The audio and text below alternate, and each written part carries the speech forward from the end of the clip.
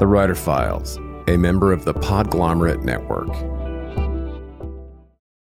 I want to mention a great resource for writers, and this month's sponsor, Truth is the Arrow, Mercy is the Bow, a DIY manual for the construction of stories. I'll expound later in the show, but the short version is this long-awaited book about the craft of creative writing from New York Times bestselling author Steve Almond sets out to debunk the well-meaning but misguided myths that hold us back from writing our deepest and most honest work. Pick up a copy today of Truth is the Arrow, Mercy is the Bow, wherever you buy books. More soon. Greetings, scribes. I have got some exciting news to share. The Writer Files now has an exclusive Patreon community where subscribers will get exclusive access to uncut ad-free interviews, a writer's happy hour, bonus breakdowns, and content from productivity and publishing experts each month. In the meantime, just head over to patreon.com/thewriterfiles. It's free to join Patreon to get a preview, and you can upgrade anytime. That's patreon.com/thewriterfiles. Help us start something special. Greetings, scribes. I want to kick this show off with some news I'm very excited to share. You can finally subscribe to the Writer Files Extra email newsletter to have this podcast delivered straight to your inbox whenever there's a new show. And not only that, I'll also be personally sending you added insights, giving you the first shot to get your hands on some Writer Files merch like t-shirts or coffee mugs for your favorite writer, and links to curated collections of shows like the Publishing Series and The Writer's Brain. And that's just the beginning. You can sign up today at writerfiles.fm. It's that simple. Just type writerfiles.fm into your web browser, and there's also a link in the show notes. You'll find the Writer Files Extra sign-up form, a link to listen to the show, and more about my indie podcast production company, New Media Dojo. But on a more serious note, I'd also like to ask for your support to help keep the show running. As you may have noticed, episodes haven't been publishing weekly. That's not for a lack of author interest or popularity. It's simply a lack of resources and time. I'm the sole host and producer of this show, and it's been a labor of love these last few years. My dream would be to work on this show full time, but that will require the generosity of listeners like you. So when you pop over to writerfiles.fm to sign up for their free newsletter, you'll see a donate button where you can securely support the show through PayPal.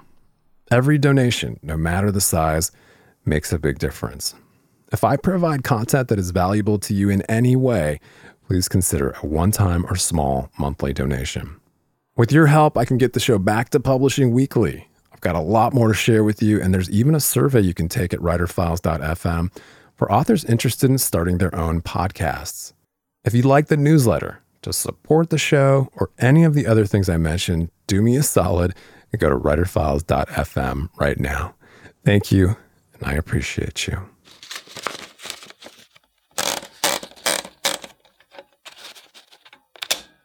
A lot of people might have, 5 or 6 different books in their drawer before they go out with that one that made it. I think I had my premise all along, but that book itself changed massively and was rewritten so many different times. So I think it was my university, but it's been different with every book. I quickly learned that each book has new issues. Welcome back to the Writer Files. I'm your humble host, Kelton Reed, wishing you wisdom, words, and wherewithal per usual. Award-winning New York Times best-selling psychological thriller writer Chevy Stevens spoke to me about her life as a recluse, dreaming in prose, scaring the king, and her latest, Dark Roads. Chevy's debut novel, Still Missing, went on to become a New York Times bestseller and winner of the International Thriller Writers Award for Best First Novel, 2010. Her popular books, including Those Girls, which Stephen King called incredibly scary and suspenseful, have been published in more than 30 countries and optioned for film. Her 7th novel, the standalone thriller Dark Roads, has been described as an instant classic by #1 New York Times bestselling author C.J. Box, and author Gillian Flynn has called Chevy's work both gripping and unforgettable.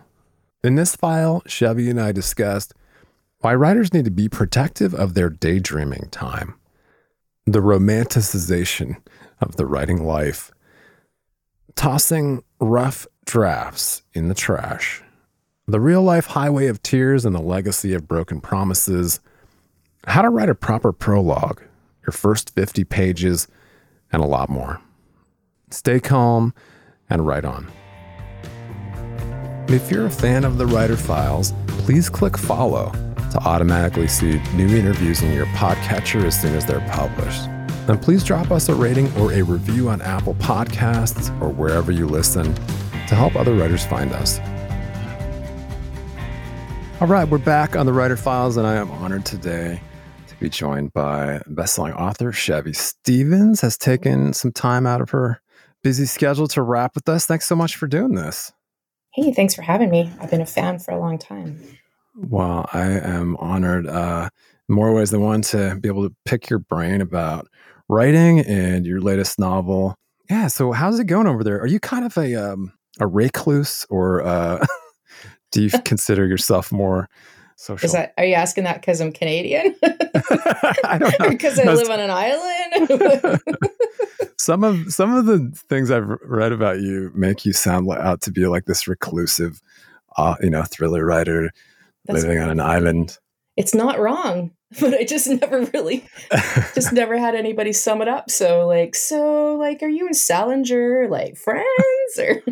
I am pretty introverted, but I do live on Vancouver Island, which is actually pretty heavily populated. There's over 1 million people on our island, but I am not particularly highly social. No, I like online social. I just don't really love leaving my house a lot if I don't have to.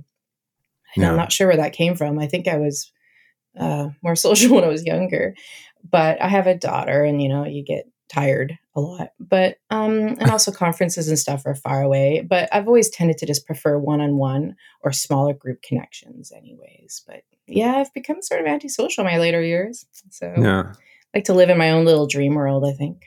Yeah, sure. I mean, being a writer is kind of reclusive as it is.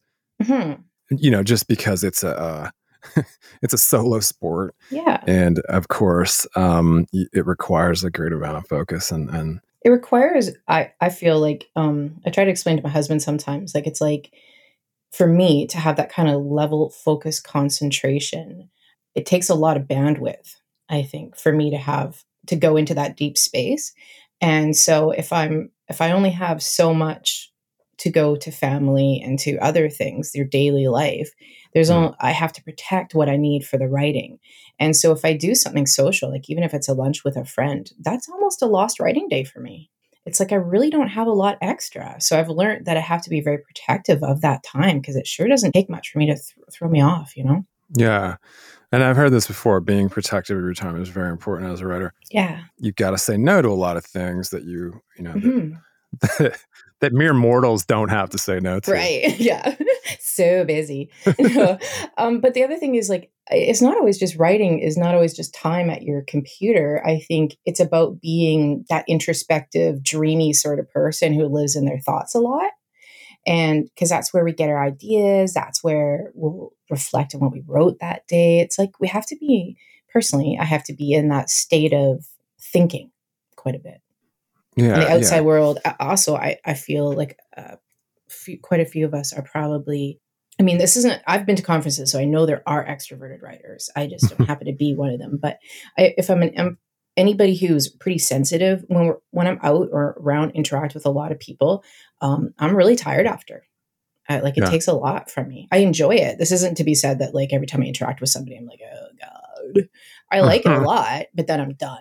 I'm really done. So. Right. And then if you're at a conference, I'm sure that there are like those energy vampires that really require a lot of your time, because they're like super fans, or they really want to know, I think, the secret. Most of the conferences I've been at have been with other writers. And it wasn't until I went to one with a really good friend, we've been friends for a while, that I realized we had very different conference styles until we were at a conference. My style was to lurk at the back of the rooms, interact when I needed to, watch the panels. I don't particularly enjoy being on a panel, not because I resent it. I don't know. I don't think I love that much focus on me. So I like being in the back. I like learning. And then I would retreat every possible chance to my hotel room to binge Netflix or just have quiet time. Now, this is also because I have a child at home. So frankly, that was like a holiday. And then my friend was happy to network and network and network. And it's like, let's go to this event. So-and-so's there. And I'm like, oh God, no, please.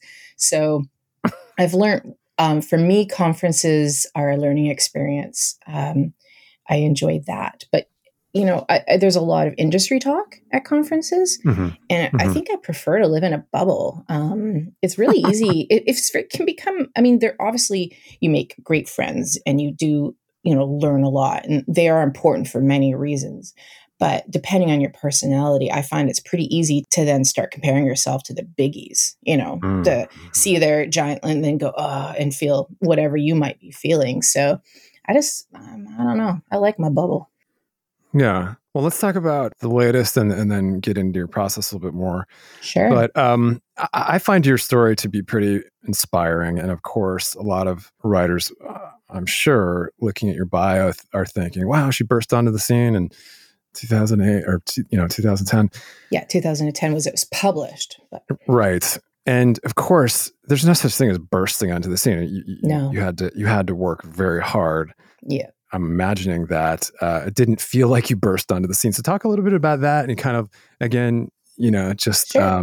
The process to my first book. Yeah, the process of breaking through and breaking out, and that aha moment you had when you decided, okay, I'm actually gonna go for this thing, and I'm gonna make this a reality. First, I'm gonna notice the Canadian and the Americanism of us. You just said process, and I said process. Perfect. Later, we'll have some pasta and some pasta.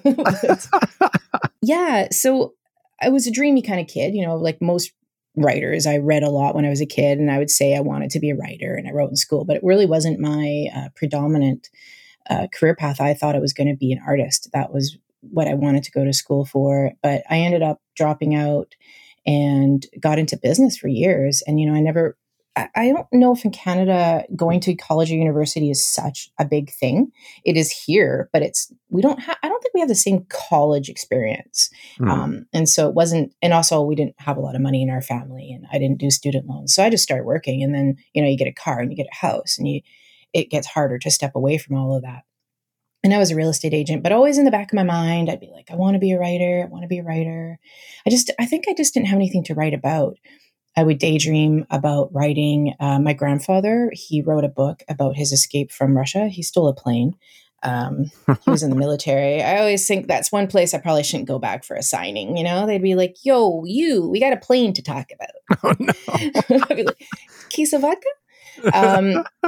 So I would daydream about it, but it just never really happened. And then I was in real estate and I wasn't happy, and I was going through a breakup, and I went to, I live in an island, but there's a lot of islands around our island.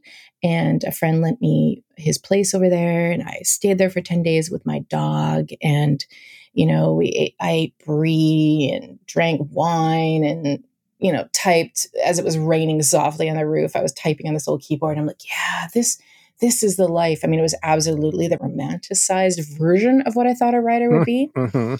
And then I came back and my basement was flooded and real life intruded. But after that, I feel like I kind of put it out into the universe, and then after that, it was like every movie I saw, there were writers. Every book I saw was writers. And I'm like, wow, this is trippy. And then I started dreaming in prose, which is the weirdest thing. Like I would dream and I could see paper and I'd see words landing on the paper as if it was typing into the paper. And they'd be fully like sentences from a book. And I'm like, what the heck? And, but I still didn't really have anything. And then, I started doing it. I was a real estate agent. So I was doing open houses, and I was in an empty house, and that was a really, they're creepy. This was a creepy house. Actually, it had a bad energy. How some it could be that on one of the drywall sheets downstairs, it was actually written Bud Room number 1. So it was a former grow up. I learned after. It was pretty obvious. Oh, gotcha. Yeah. Okay. So it just had this really bad energy.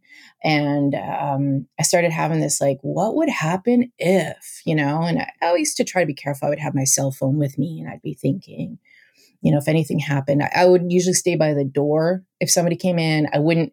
Well, women, actually, we have to really be careful at these open houses. Sure. There has been cases. So I would keep my cell phone open. I wouldn't go first into a room. I would let that person go first. I wouldn't go into any smaller areas. But, it was just started with a what if I didn't come home? Who would notice? Well, who would take care of my dog? Well, what would my family think? And then that voice just sort of started humming around in my head for a long time. And, you build a story off of that, the premise. And I think I had a journal at home, and I started just Annie, my main character, she was named after my dog. So I was probably about early 30s at that time. The voice came to me, and it was just like I could hear her telling the story to a psychologist, and she was really mad, and rightfully so. And so I ended up just every day, I wrote to my aunt and I said, I think I'm supposed to be a writer. And she's like, it's never too late. And every day I would just write 5 pages a day. And my first draft, I still have it. It's in a binder. It was an entire monologue. There was seriously not even one quotation mark in the entire thing. And I didn't know about a paragraph. What's a paragraph? So I just wrote, and it took 6 months. And then I realized I didn't know what the heck I was doing. And I can't remember what point I hired a freelance editor, but I started going to conferences. I hired a freelance editor. I think it was only within a year or 6. I'm not exactly sure when, but I sold my house and I moved back to a rental house that I had, and I lived on savings for 2 years. And I wrote, which, I would tell anybody right now, like, you got to be really careful doing that. It's amazing that actually worked out for me. But I think at that point, I wasn't happy doing what I was doing. I wasn't married. I didn't have a child. These aren't things that I would do now. I had a significant amount of equity, and I was in my early 30s. So I think I kind of knew that even if I screwed up, I could recover from it, Then there was the other part of me that really thought, wow, everyone I know knows I just quit my job to write a book. So if this doesn't work, I'm going to have to tell them it's doing really well, like overseas. Like I really really cornered that Eastern European market, but Canada just wasn't ready for it. So I worked on that for a long time. And then it ended up, of course, taking me a lot longer than you ever think it's going to. In my delusional mind, I thought I was going to be on the bestseller list in like a year or something insane. But it took me approximately 3 years to write that book. I found an agent through my freelance editor. So that was my process. They knew each other. And she said to him, hey, I have this book. I think, you should take a look at it. He read it. We talked. That's Mel Berger with William Morris. He was great. He said, you need to rewrite a bit. I did. And then he shopped it around, and I got a 3-book contract. And I've been with St. Martin's Press ever since. So that's my story. Yeah. Yeah. And congratulations. I mean, it's a pretty... So if you look at that, like I started that book approximately in 2005, I think, and it was published in 2010. And of course, there was like more than a year and a half lag time from when my editor said, yeah, we're done, to when it actually hit the market too. Right. So it was a really big chunk of time there. And I think a lot of people might have, 5 or 6 different books in their drawer before they go out with that one that made it. I think I had my premise all along. But that book itself changed massively and was rewritten so many different times. So I think it was my university, but it's been different with every book. I quickly learned that each book has new issues. Earlier in the show, I mentioned an invaluable resource for writers. Truth is the Arrow, Mercy is the Bow, a DIY manual for the construction of stories based on 3 decades of writing, failing, and trying again. Author Steve Almond is a beloved professor at Harvard and Wesleyan and the acclaimed New York Times bestseller of 12 books of fiction and nonfiction. And in Truth is the Arrow, Mercy is the Bow, Steve employs the radical empathy he displayed as a co-host of the Dear Sugars podcast with Cheryl Strayed, where they explored the joys and trials of storytelling to explode myths that hold us back from writing our deepest and truest work. The book includes chapters on plot, character, and chronology, but travels far beyond the earnest intentions of most craft books. It also includes writing prompts to generate new work. Pulitzer Prize-winning author Richard Russo called it one of the best books on writing he's ever read, and also the funniest. Pick up a copy of Truth is the Arrow, Mercy is the Bow, a DIY manual for the construction of stories, wherever you buy books, and add it to your TBR today. And just a quick aside to revisit the exclusive Writer Files Patreon community, where subscribers get access to uncut ad-free interviews, a writer's happy hour, bonus breakdowns, and a lot more. I know that for serious writers, it can be more distracting than ever to cut through the noise, stay productive, and home in on what's happening in the publishing industry. Over 8 years, we've provided a looking glass into the habits of professional writers and publishing industry insiders. And as your humble host, I've decided to launch a membership-based Patreon for serious scribes to cut through the noise, swap tips and tricks, and hang out with like-minded peers. Just head over to patreon.com/The Writer Files for bonus writing resources, monthly episode breakdowns, Writer's Happy Hour, a community of your peers, ad-free episodes, and more.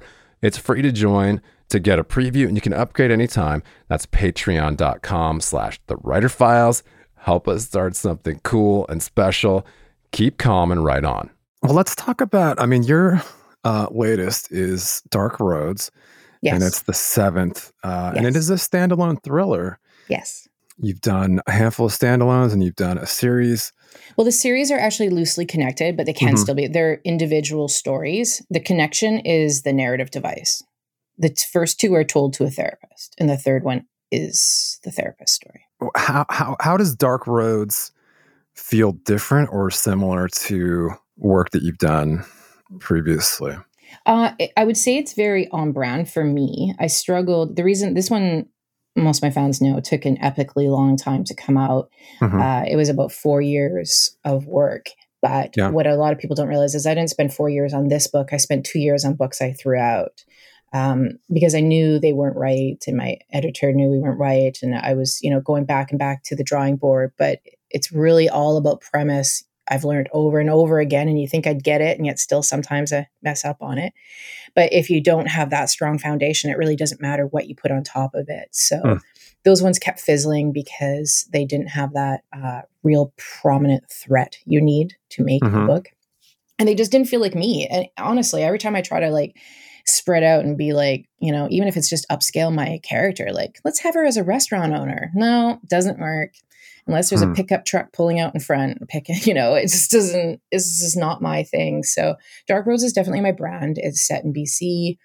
I think my skills as a writer are definitely there more. It amuses me sometimes when people will say, which different ones are their favorites, or because those aren't necessarily my favorite anymore.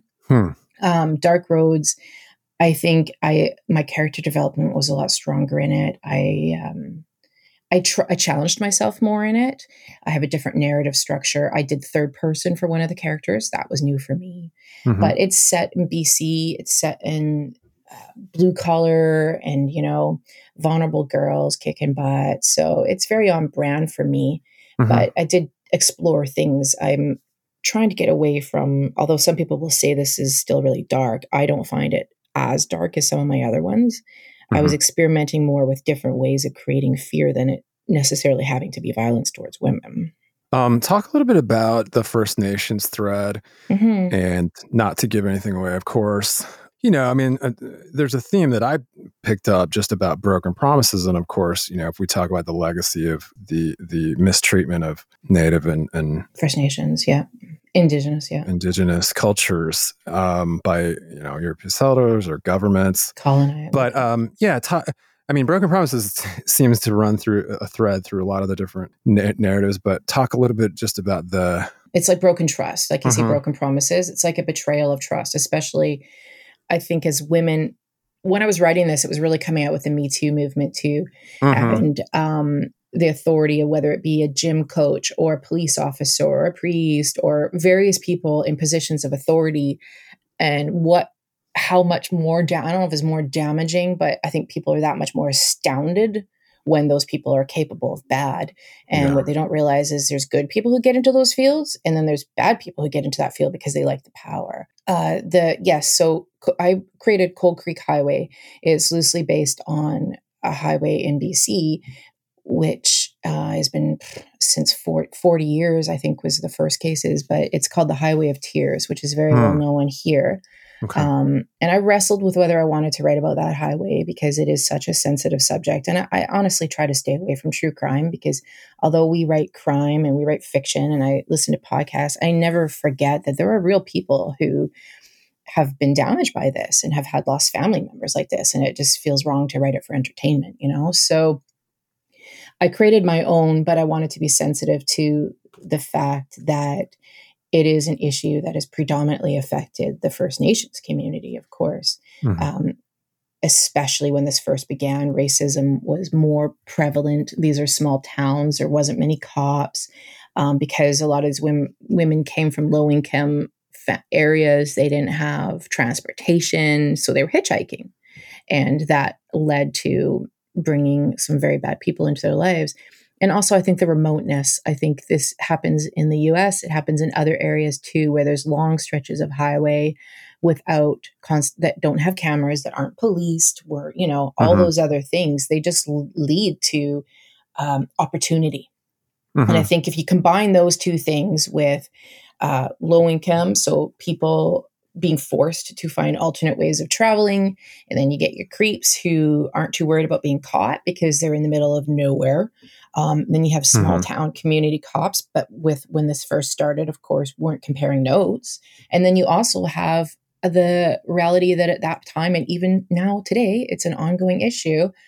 A lot of police or communities saying, well, it doesn't really matter because, or they were in the wrong place at the wrong time, or they're First Nations, so they just don't spend the same amount of effort as they should. So that is still an issue.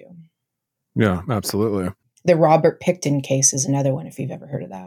Oh, that's another bad one. So the Highway of Tears and the Robert Pickton case. Interesting. It is chilling at times, of course. Congratulations on the work. Congratulations, on the... Well, it's a very compelling novel, and C.J. Box, of course, #1 New York Times bestselling author of Long Range, called you a brilliant and unique talent, and Dark Roads an instant classic. I thought that was he's a nice compliment. For sure. And of course, you have some other big name colleagues that like to give you shout outs from time to time, including Stephen King, who's blurbed you a couple times. Yeah, one time he didn't even blurb me, he just tweeted it. And it was like a 3-year-old book. It just knocked me out. Those girls. And one day my phone was just blowing up and I was like, what is happening? Yeah, that was a highlight of my moment or my life. Yeah. How do you get Stephen King to call your book incredibly scary? Well, you don't. Here's the thing. Right. I don't think he gives blurbs. That's pretty cool. He just picks, he just randomly will read something and he'll either say something about, if he likes a book, he'll say something. So it astounded me. It wasn't my newest book. And it was like, how does he even know I exist? That's cool. I pinned those on my Facebook and they will live there to the dying day. And one of my book clubs gave me a cup. It says "I scared the king," and that's my favorite mug of all time. That'll be my claim to fame. I scared Stephen King. I mean, how scary do you have to be if you scared Stephen King? So that's pretty scary, I think. Right. Let's talk a little bit about your process and talk about so when you finally did shift into you had to shelve a couple early ideas. And then when you finally got into the groove on Dark Roads, talk about how you're incorporating research and then kind of really cranking it up to get into flow state, to get to a place where you're like, okay, this is it. I'm there. What's your most kind of... Yeah. And that's a hard balance to find. And I think it's a little bit different for each writer. And I don't have a typical pattern for each book. I think sometimes it's just whatever gets that book going, but you do have to do a little bit but you can't do so much that you get lost in the research. So one of the reasons, for Dark Roads, I did a prologue, which was it took me so long to do that prologue, but people really respond to it. So I'd say it was time well spent. But the reason I did that was to get the entire history of this area out in a way that didn't info dump later. So I think a lot of writers can fall into that trap of, we found really cool, interesting information, so now we're just going to have our characters recited all in this scene. I do a bit of both. I tend to research as I go along. I research enough in the beginning that I can probably get a structure going, a certain framework, and then I will stop. And sometimes I'll just flesh out a scene, and I'll wait until I have a reason to talk to my police guy, and I'll have a few things I want to ask him at once. So I won't, just be asking little things here and there. Well, wait, talk about can I pause you for a second? Yeah. When you say, I talked to my police guy, you're not talking about the character in the novel. You're talking about an actual... Yes, I have a source that you... Yeah. So I have a few RCMP people. One guy is a retired sergeant. He's really handy. He worked a lot of old cases, and retired people generally have a little bit more time and they like to chat. Yeah. And they like the process. Honestly, it was harder when I first started because although he's still a fan, the very first cop that ever helped me, I walked into the police station locally and I was like, hey, so I'm writing this book. And, and I was new. I had never even written a book. So they're like, why should everyone says they're writing a book, right? Like, why should I help you? But he was very friendly. But I remember just my face being burning hot. And I was sitting there trying to describe, like, okay, so like, would the body be stiff when you're trying to push it down? Like, now do you have to like bend the arms? And I was like, I was so embarrassed. And I remember at one point he paused and he looked at me, what did you say you're writing this for? And I was like, oh God. Like, so would the smell happen? And yeah, it was awkward, but he ended up being a big fan. He still comes out to my signing. So that's a little cool trick. But now, I've had a few different people that were able to help me over the times. There's a friend of my husband's right now, and he's an RCMP officer, and he works at different areas, but he's usually able to hook me up with what I need to know. And it's great when you have a source that you can easily contact. I've had different people over the years, and they say they're going to call you on Friday, or you're going to call them, and then you can't find them, and your writing just screeches to a halt because you can't do anything unless you have that. And so to have somebody you can text and say really random things like, is this proper wording, or would this go on the left side or the right side? It's so helpful. Very cool. So it takes a while to work those contacts, but when you have them, you got to love on them because they're really important. Gotcha. The hardest one I ever had was when I wrote a prison book, which was that night, because Corrections Canada is very closed-mouthed. I had to sign so many documents, and I had to promise to change names of things, and I had to be so careful of what I did and what I said. I had to change the name of the prisons. I had to make it clear that I wasn't basing it on any particular prison. I had to be super careful about any of that. They weren't keen on me using their names and credit or anything. So they were the hardest nut to crack. Another day is here and you're ready for it. What to wear? Check. Breakfast, lunch, and dinner? Check. Planning for what's next and how to save for it? That's where Bank of America can help. For your financial to-dos, Bank of America has experts ready to help get you closer to your goals. Get started at one of our local financial centers or 24/7 in our mobile banking app. Find a location near you at bankofamerica.com/talktous. What would you like the power to do? Mobile banking requires downloading the app and is only available for select devices. Message and data rates may apply. Bank of America NA, member FDIC. At Evernorth Health Services, we believe costs shouldn't get in the way of life-changing care, and we're doing everything in our power to make it possible. Behavioral health solutions that also keep your projections at their best? It's possible. Pharmacy benefits that benefit your bottom line? It's possible. Complex specialty care that cares about your ROI? It's possible. Because we're already doing it. All while saving businesses billions. That's Wonder made possible. Learn more at evernorth.com/wonder. Well, if you could continue on your process, and I apologize for interrupting you about your contacts and resources, working your contacts and resources, because that is a pretty fascinating piece. But if you could talk just a little bit more about your process and just how you get the words onto the page. Right. Well, any given day, that's probably different. It's kind of like whatever it takes to get you there. Life has changed since I've had a child. So I think one of the things is I haven't been able to be too married to a particular direction. It just has to be whatever can help me that day. It changes by month. Like, what is it going to take for me to get words out today? First drafts are always the hardest for me. I really struggle with focus, I think, is a big part of that, because you have to go to such a big mental place to do that. It's always, of course, much easier to listen to writer podcasts and hear what who you're talking to does rather than do it myself. So, but initially now I don't plot tensely ahead of time. That has caused problems for me. My editor taught me this really interesting way of thinking about it. When I'm trying to plot too hard and I'm trying to work towards a particular ending, she'll say, don't make the tail wag the dog. And so I do a lot more front work now. I work really hard on trying to get my premise up and running. And I find if I can get my first 50 to 100 pages together and exciting and working, the rest will generally flow off me. So I tend to do a little bit forwards, then I'll stop and research and plot a little bit more. Then I'll go forward more. So it's kind of like I have a loose framework in my head. Couldn't tell you what's going to happen that last half or the ending. I kind of just know the who, what, when, and what's going to be instigating the problem I'm going to put my people through. And then I'll work it out. I'll be like, okay, so I need some events for the next whatever pages. And that sort of seems to work for me, rather than I've done that where I've spent 2 months plotting out like every chapter scene, and then you actually write it and it sucks. What sounds really great in a synopsis does not necessarily hold once you start writing it. Or will it carry for a whole book? Dark Roads was initially conceived as a woman hitchhiking in the desire to find her sister's killer. Well, you can't have 400 pages of a girl hitchhiking. That book fell apart really fast because it gets really boring. It's like, oh no, it's not this guy. Let me get in this car. Not him either.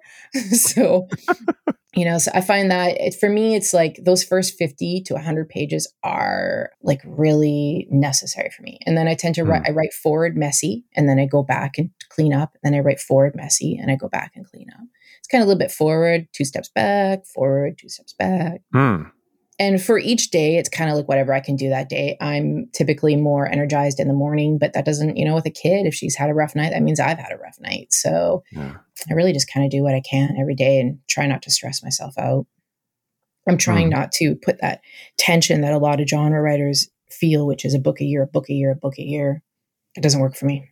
All good advice. Well, I know we gotta kind of wrap it up here. I'll ask you our token final question. If you could have dinner with any author from any era at your favorite restaurant in the world, who would you pick and where would you take them? All expenses paid, of course. All expenses paid. That's hard.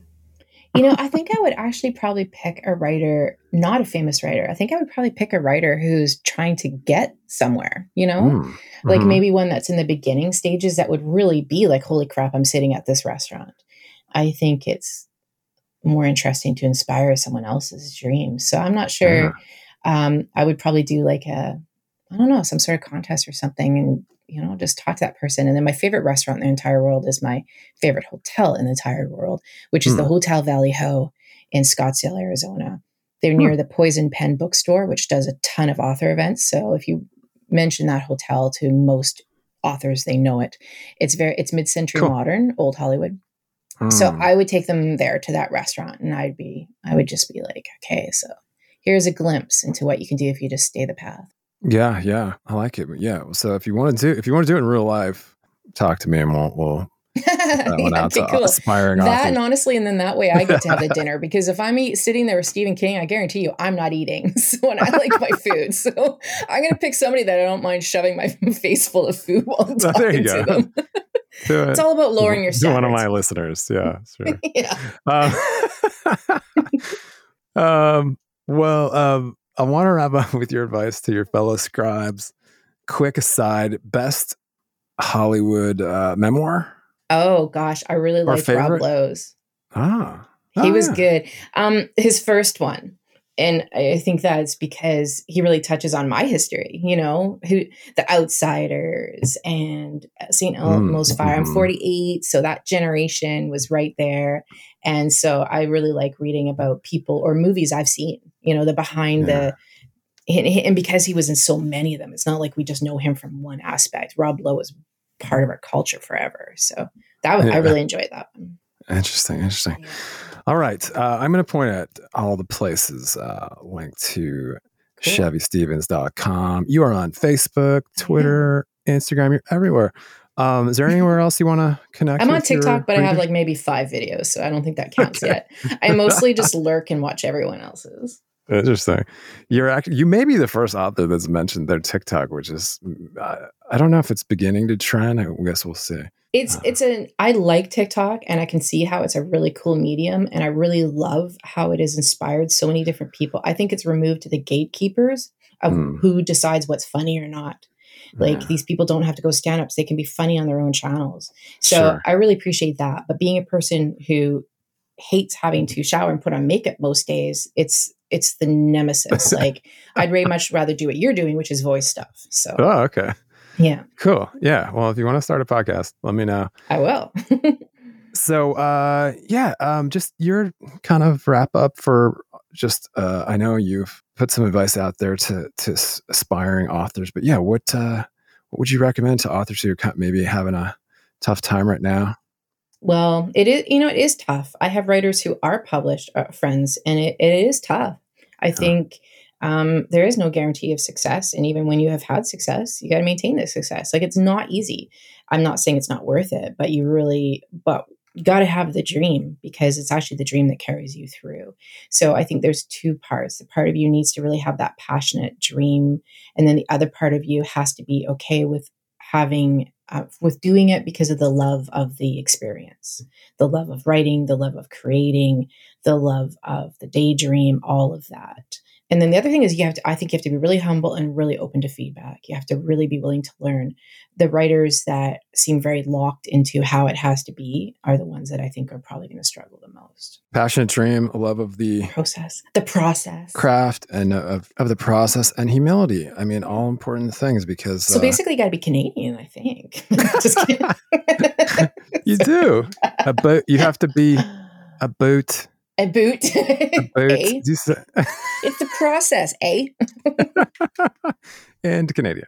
Perfect. Yeah. All right, listeners. I hope that's helpful to you. If you're not Canadian, I apologize. Good luck. And good luck with that. Really appreciate your time, and congratulations on the successes of your latest. I know you're in the throes of another book right now, and hopefully that's going well for you. But we wish you all the best, and come back again and wrap with us in the future. And thank you for having me. I feel like I was talking to a celebrity. I saw that you were listed the top 20 podcaster writers. So that's cool. Please. But hey, everyone wants to be a podcaster. Even, I even want to be. So kudos to you. You have some really you get some really good people, and I like your questions. It's excellent. I like your podcast a lot. Thank you so much. It's only taken me 6 years. Right. Like everything, just overnight success. Overnight success. Chevy, have a wonderful day, and hopefully we will hear from you again. Sure. Anytime. Thanks so much for joining us for this episode of The Writer Files. And if you enjoy the podcast, please subscribe to the show and leave us a rating or a review to help other writers out there find us.